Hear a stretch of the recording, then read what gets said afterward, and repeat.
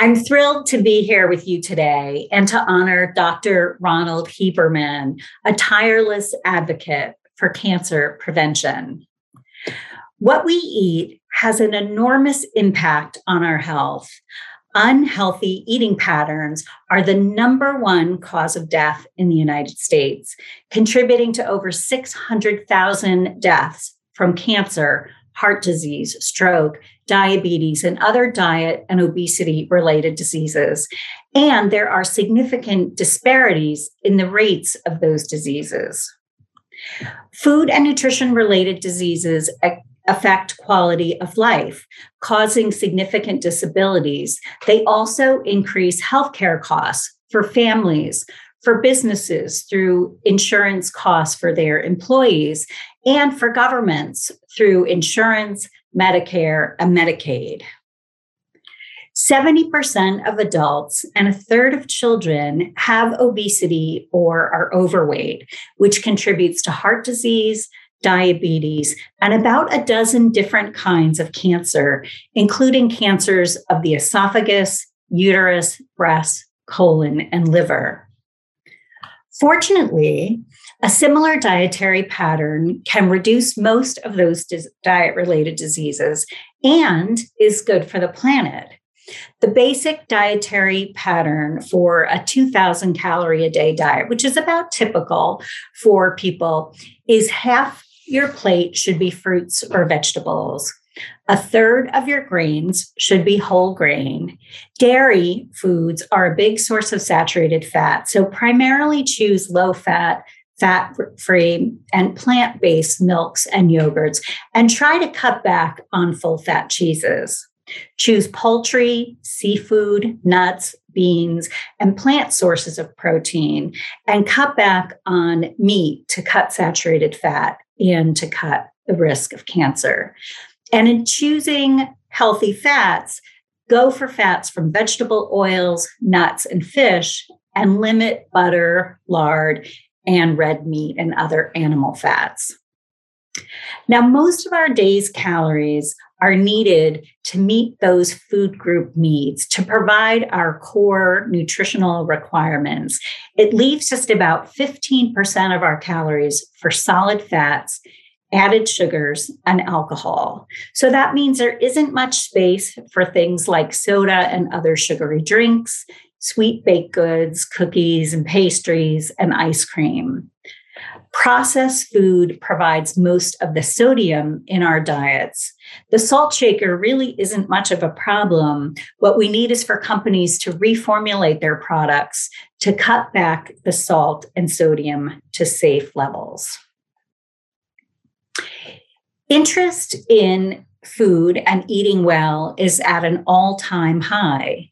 Most people, about 85% or so, say they want to eat well and they want to feed their children well. You don't often hear people saying, I hope that I'll gain enough weight to grow out of my wardrobe, or I'd love to get ovarian cancer. People aren't consciously choosing to be overweight or to get cancer or heart disease. Most of us feel like we're entirely in control of what we eat. And in focus groups, parents tell us that they bear almost all of the responsibility for feeding their children well. But marketers know better. People's food behaviors are affected not only by conscious choice, but also by what food is available, how convenient it is, the pricing, the core pricing and what's on sale, the package size, the formulations, the ads, and the marketing. There are lots and lots of influences beyond our control, outside influences that affect what we eat. Many food decisions are made on autopilot. It's like when you snap out of a train of thought and you realize you've been driving along the highway for a while without even realizing it. You've been relying on habit. Habits are unconscious, automatic, rather than deliberate decisions. We need habits and shortcuts to make the thousands of routine decisions that we face each day. including about food. We can't take the time, the effort to make every single one of those decisions through a thoughtful, rational process. We just do a lot of things automatically, including what we eat. Companies and marketers use our biology against us, and they use psychology and marketing to drive food sales, which means driving what we eat. Biologically, we are hardwired to eat when food is available. There are 4 P's of marketing: promotion, price, product, and place. Of the 4 P's, place is one of the most powerful forms of marketing. That's why food is ubiquitous. It's everywhere we go these days. It's at gas stations, shopping malls, ball games, theaters. Airports look like food courts. Candy bars and junk food are pushed on us at the checkout, at grocery stores and convenience stores, as well as at hardware and bed and bath, electronic, office supply, toy, clothing, drug, and almost every other kind of retail store. Most of us get about 2/3 of our calories from the grocery store. I used to think of supermarkets as a nutritionally neutral space where you could buy everything from carrots to candy. But not all foods are equal in the grocery store. If you forget to grab broccoli as you're doing your shopping, you won't see fresh broccoli again as you make your way through the grocery store. It's only in the produce section.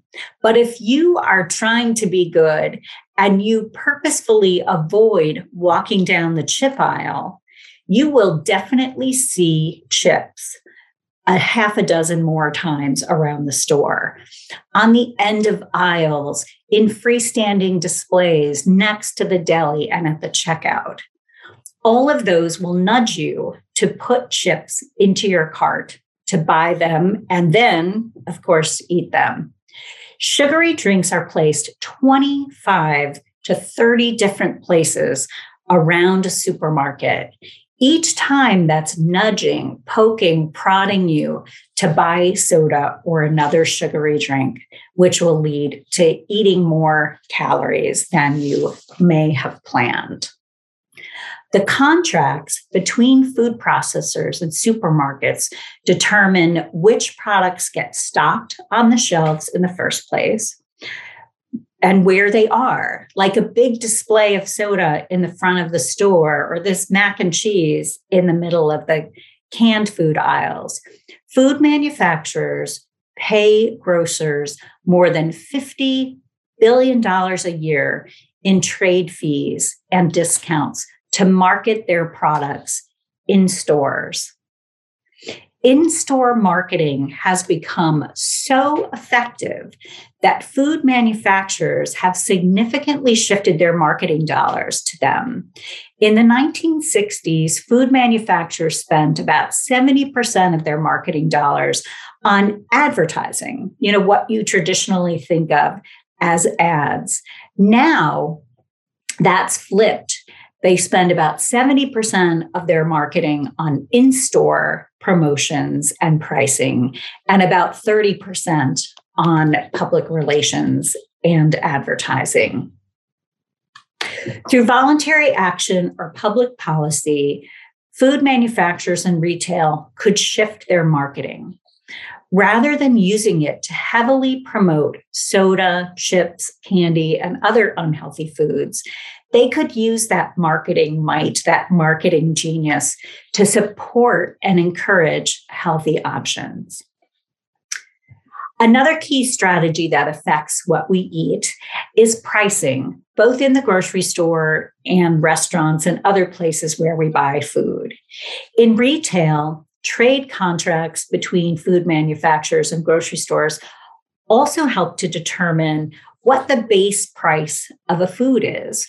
So like this sugary drink, fruit flavored, but just like soda nutritionally, this is an everyday low price that makes it very accessible and leads to higher levels of consumption. The companies also, the food manufacturers, help to decide what's on sale through the price promotions in the stores and coupons. So discounts like 50 cents off, 2 for 1 or 6 for $6, or by getting extra food for free or for just a tiny bit more money. So when you see 30% more in a box or buy one, get one free, those types of price promotions often lead people to buy more food rather than to buy the same amount of food at a cheaper price. So this drives overconsumption, drives us to eat more. So much so that in the UK, they've adopted a policy to limit price promotions such as multi-buys and unlimited refills for unhealthy food and drinks. And that policy starts in April 2022. Another way that our food behaviors are affected is through how defaults are set. Defaults are what people automatically get if they don't actively choose something else. It's like the fries that usually come with a burger at a restaurant. There are package and portion size defaults, so how the amount of food is presented to you has a big effect, how food is formulated and how things are paired together. All of these setting of defaults affect what people eat and how much they eat. So for portion sizes, for example, portion sizes tend to provide a context for people of how much to eat. And people tend to eat the amount that they're served or eat more when they're served more. And interestingly, not only do we eat more when we're served more, but we often don't really notice how big the portion is. And so in studies where people are served 30, 40% more, they eat more, but they don't notice that they're eating more, and they don't feel more satisfied or more full. They don't even notice that extra food. They just go ahead and eat it. Portion sizes have grown so much. Back in the 1950s, a typical soda was about 6.5 ounces, and now it's about 12 or 20 ounces, depending on whether you get a can or a bottle. The food industry also has changed food pairing default. So, for example, back in the 1950s, sandwiches typically came with a pickle. And now, after years of marketing, Frito-Lay has changed that default to potato chips. So it was an active marketing campaign that shifted that automatic pairing of a sandwich and a pickle to a sandwich and chips. Brilliant marketing, but adds a lot of extra calories to our diets. Rather than leaving it to companies to set the default, driven primarily by profit considerations, public policy and public health advocacy can get companies to set more beneficial defaults. So, for example, Disney started offering healthier beverages and a fruit and vegetable as a side dish with their children's meals at their theme parks.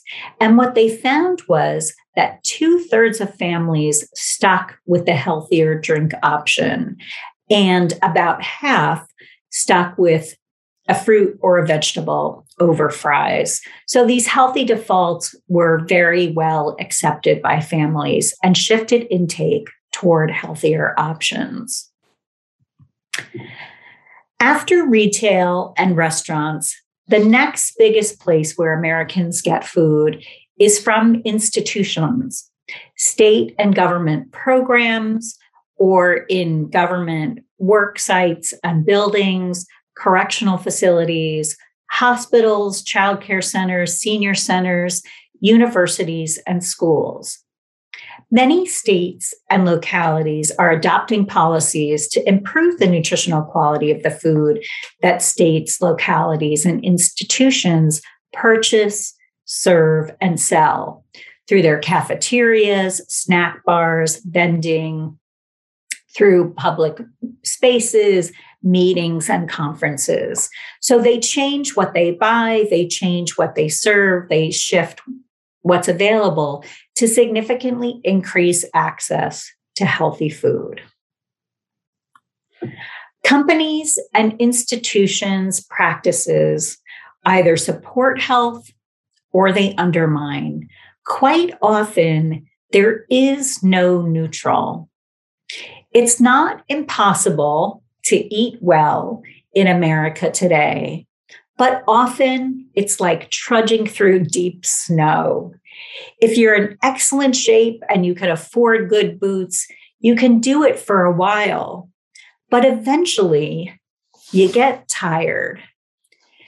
Food system changes and public policy can clear a path for people to make it easier, actually, to make it possible for people to eat well. It's not that unhealthy foods wouldn't be available in a healthy food system, but you'd have to seek them out. You'd have to work to get them, the way you have to work harder now in order to have healthier foods in reasonable portions. We want to support people's efforts to eat well so that they can maintain or achieve a healthy weight and avoid the risk of cancer, diabetes, and heart disease. It's worked before. National policies that I've worked on have helped to remove trans fat from the whole US food system. Companies like Google just moved the M&Ms out of sight at their office snack stations. They just made them less visible. They were still there, but harder to see, and employee consumption decreased by 3 million calories over 7 weeks. Stronger nutrition standards for school lunches have led to a 40% improvement in the nutritional quality of school lunches, with kids eating more fruits, vegetables, and whole grains. Supporting healthy eating can be through national, state, or local policy, changes in industry practices and food formulations, worksite wellness programs, institutional changes, and community actions. We can prevent diet and obesity-related cancers, but the market doesn't ensure that public health is considered in addition to economic considerations. That's why advocacy and policy are needed. Thank you for joining us today in the effort to reduce and prevent cancer. It was great to be here.